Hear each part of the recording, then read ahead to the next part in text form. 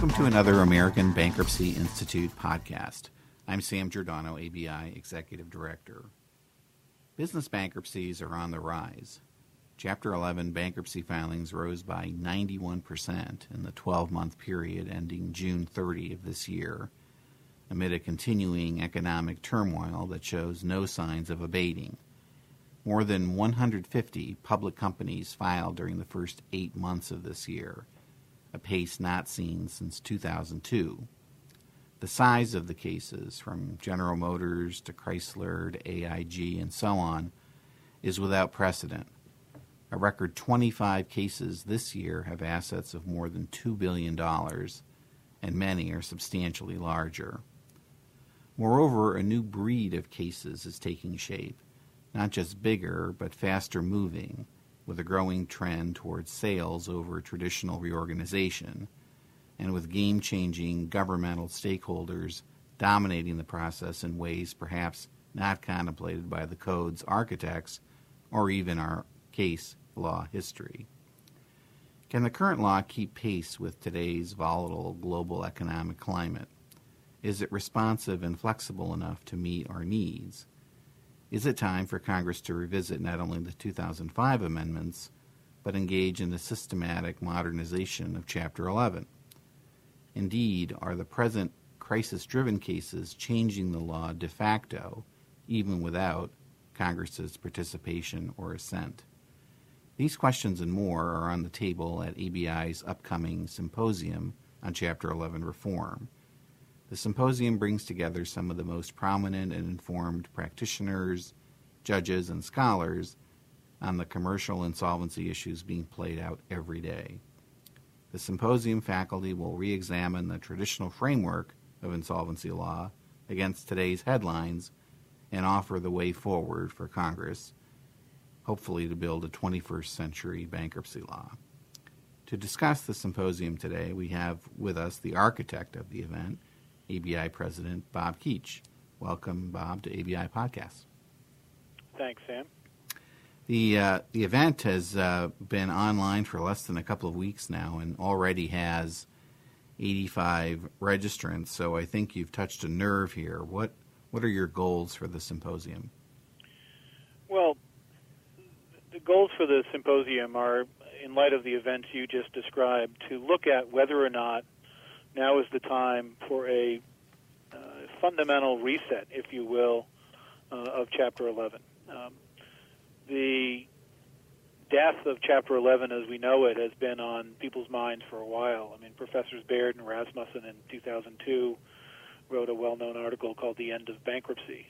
Witnesses before Congress, as late as last year or a year ago, opened their remarks by saying that Chapter 11 reorganizations as we knew them were dead.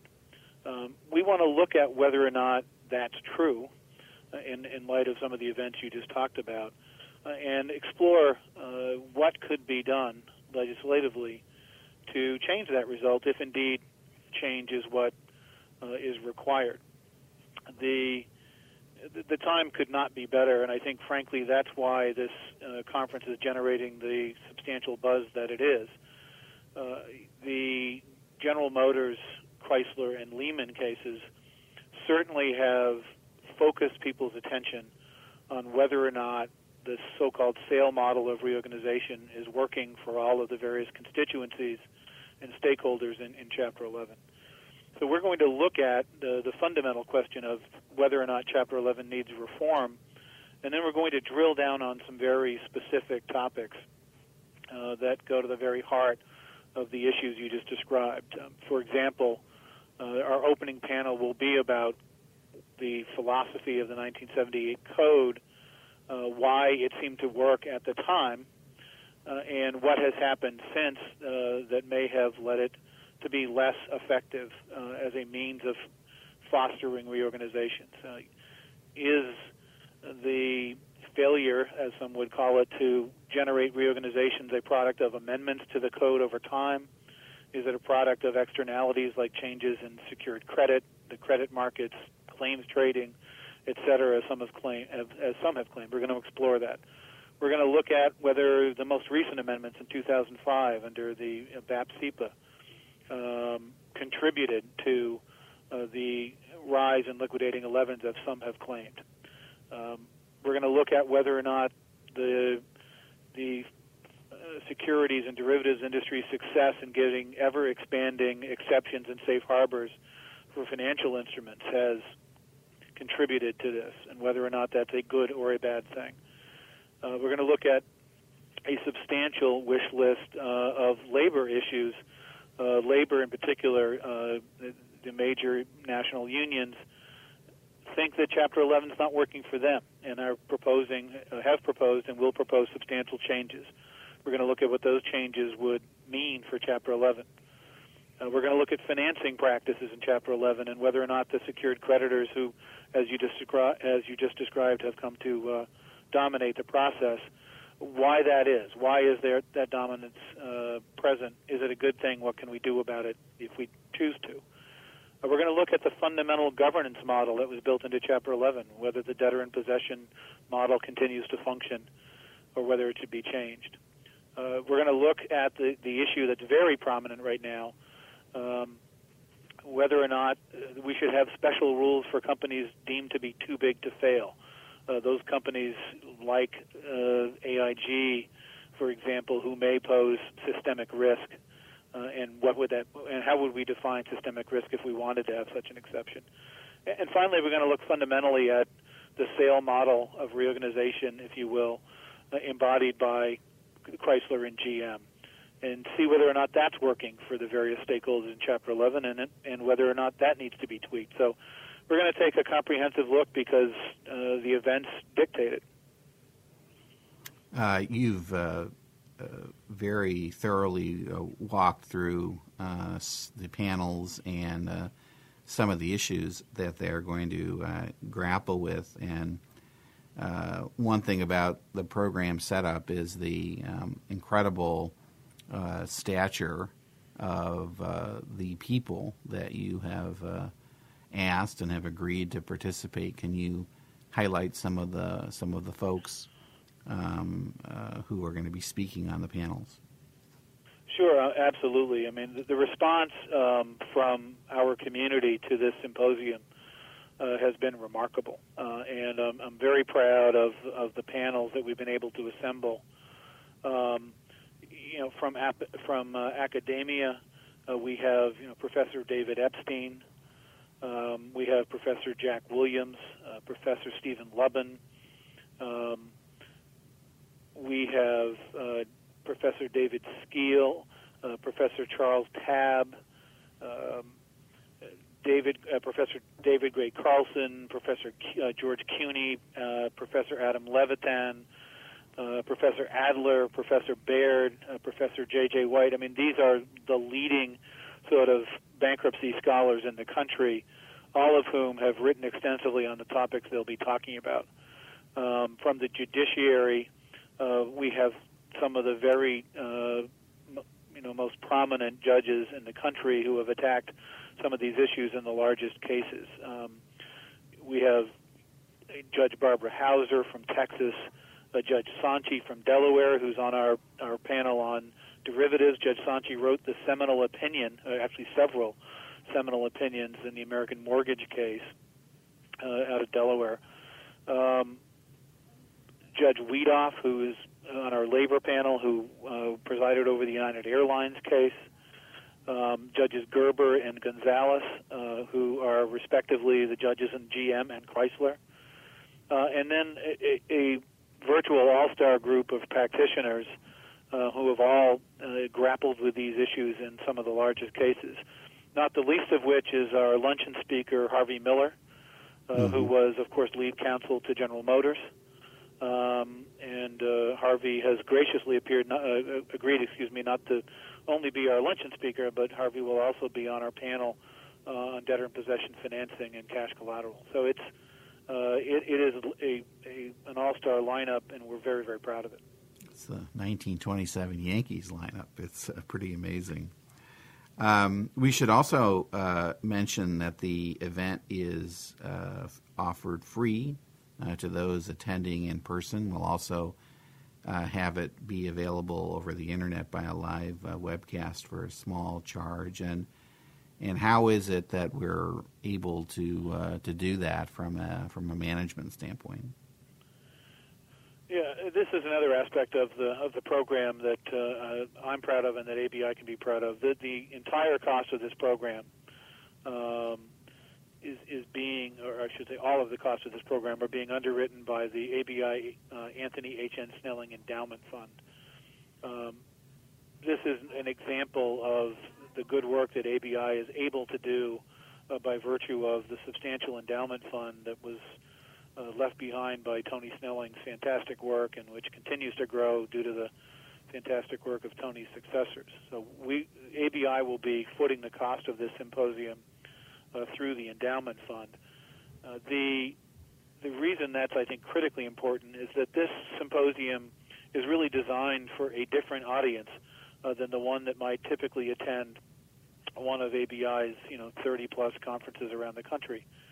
We intend that this audience will include staff from the key committees on the Hill, both on the Senate and House sides, representatives from lobbying groups in Washington, representatives from business and labor, as well as academics, students, practitioners, and others who are key stakeholders and interested parties in this debate. But in order to attract that diverse audience, in order to reach out directly to the policymakers who will actually address this legislation, making this a free conference was, in my mind, critical, and the contributions of the endowment fund make that possible. And what is your hope or expectation about what we do, or what's the afterlife for the product of the conference, the papers and the rich dialogue that undoubtedly is going to go on in all of these all-star panels of presenters? Sure. I mean, the idea, the really ultimate goal of this program is to generate a body of work, both through the papers written by the panelists, through the transcript of the actual discussion at the symposium, and follow-up contributions by the community, to create a body of work that can actually be presented in the form of a publication, be it electronic or paper, that will be a resource to the policymakers as they move forward. We fully intend to bring all of ABI's technical and multimedia expertise to bear as part of this program, in addition to the fact that we'll be publishing the papers. We will also, following the symposium, put these same issues up as issues on the so-called town hall segment of our website, which will permit additional post-conference contributions on these topics. And that content will also add to the conference-generated content and be available to policymakers as well. In addition, following the conference, there will be a roundtable discussion conducted by myself, the President-elect, and past presidents, to discuss the symposium, what was said, whether there's consensus on issues, and to highlight, what issues are likely to move forward and what might the possible resolution of those issues be. That roundtable discussion will also be published. But again, the idea is that the end product will be in a form that will be readily accessible to the people who will be studying these issues on the Hill as they happen. That sounds like a terrific plan to not only inform the public, the Hill, all of our various constituencies in our membership, but also allow member participation via the town hall interface. Members will be able to read the comments, see the debate, and post their own reaction and comments to what they've heard, so that they can participate really in an interactive way. I think that's a tremendous dimension that we're now able to integrate into the symposium. Absolutely, and ABI has over 12,000 members, and in addition to the all-star cast we have as panelists, there is a tremendous amount of wisdom on these issues among the 12,000 plus ABI members. Using the follow-up of the town hall segment of the website permits us to get some of that knowledge from people who might not be able to personally attend, engage in the Q&A, or be panelists, but whose insights will be, every bit as important as Congress begins to look at these issues. And it's particularly important because, as you know, Sam, these are not academic issues at the moment. Congress already has some bills before it on these issues. It has, in prior sessions, had bills on these topics before it, and it will undoubtedly have bills before it in the future on virtually all of these topics. And there will likely be action on these topics in the aftermath of this economy. No question about it.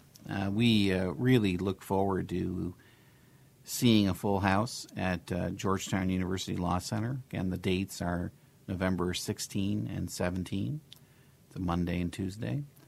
And we especially look forward to the dynamic environment created by the topics and speakers that you've assembled, Bob. Thanks very much for your work on this, and thanks especially for joining us today.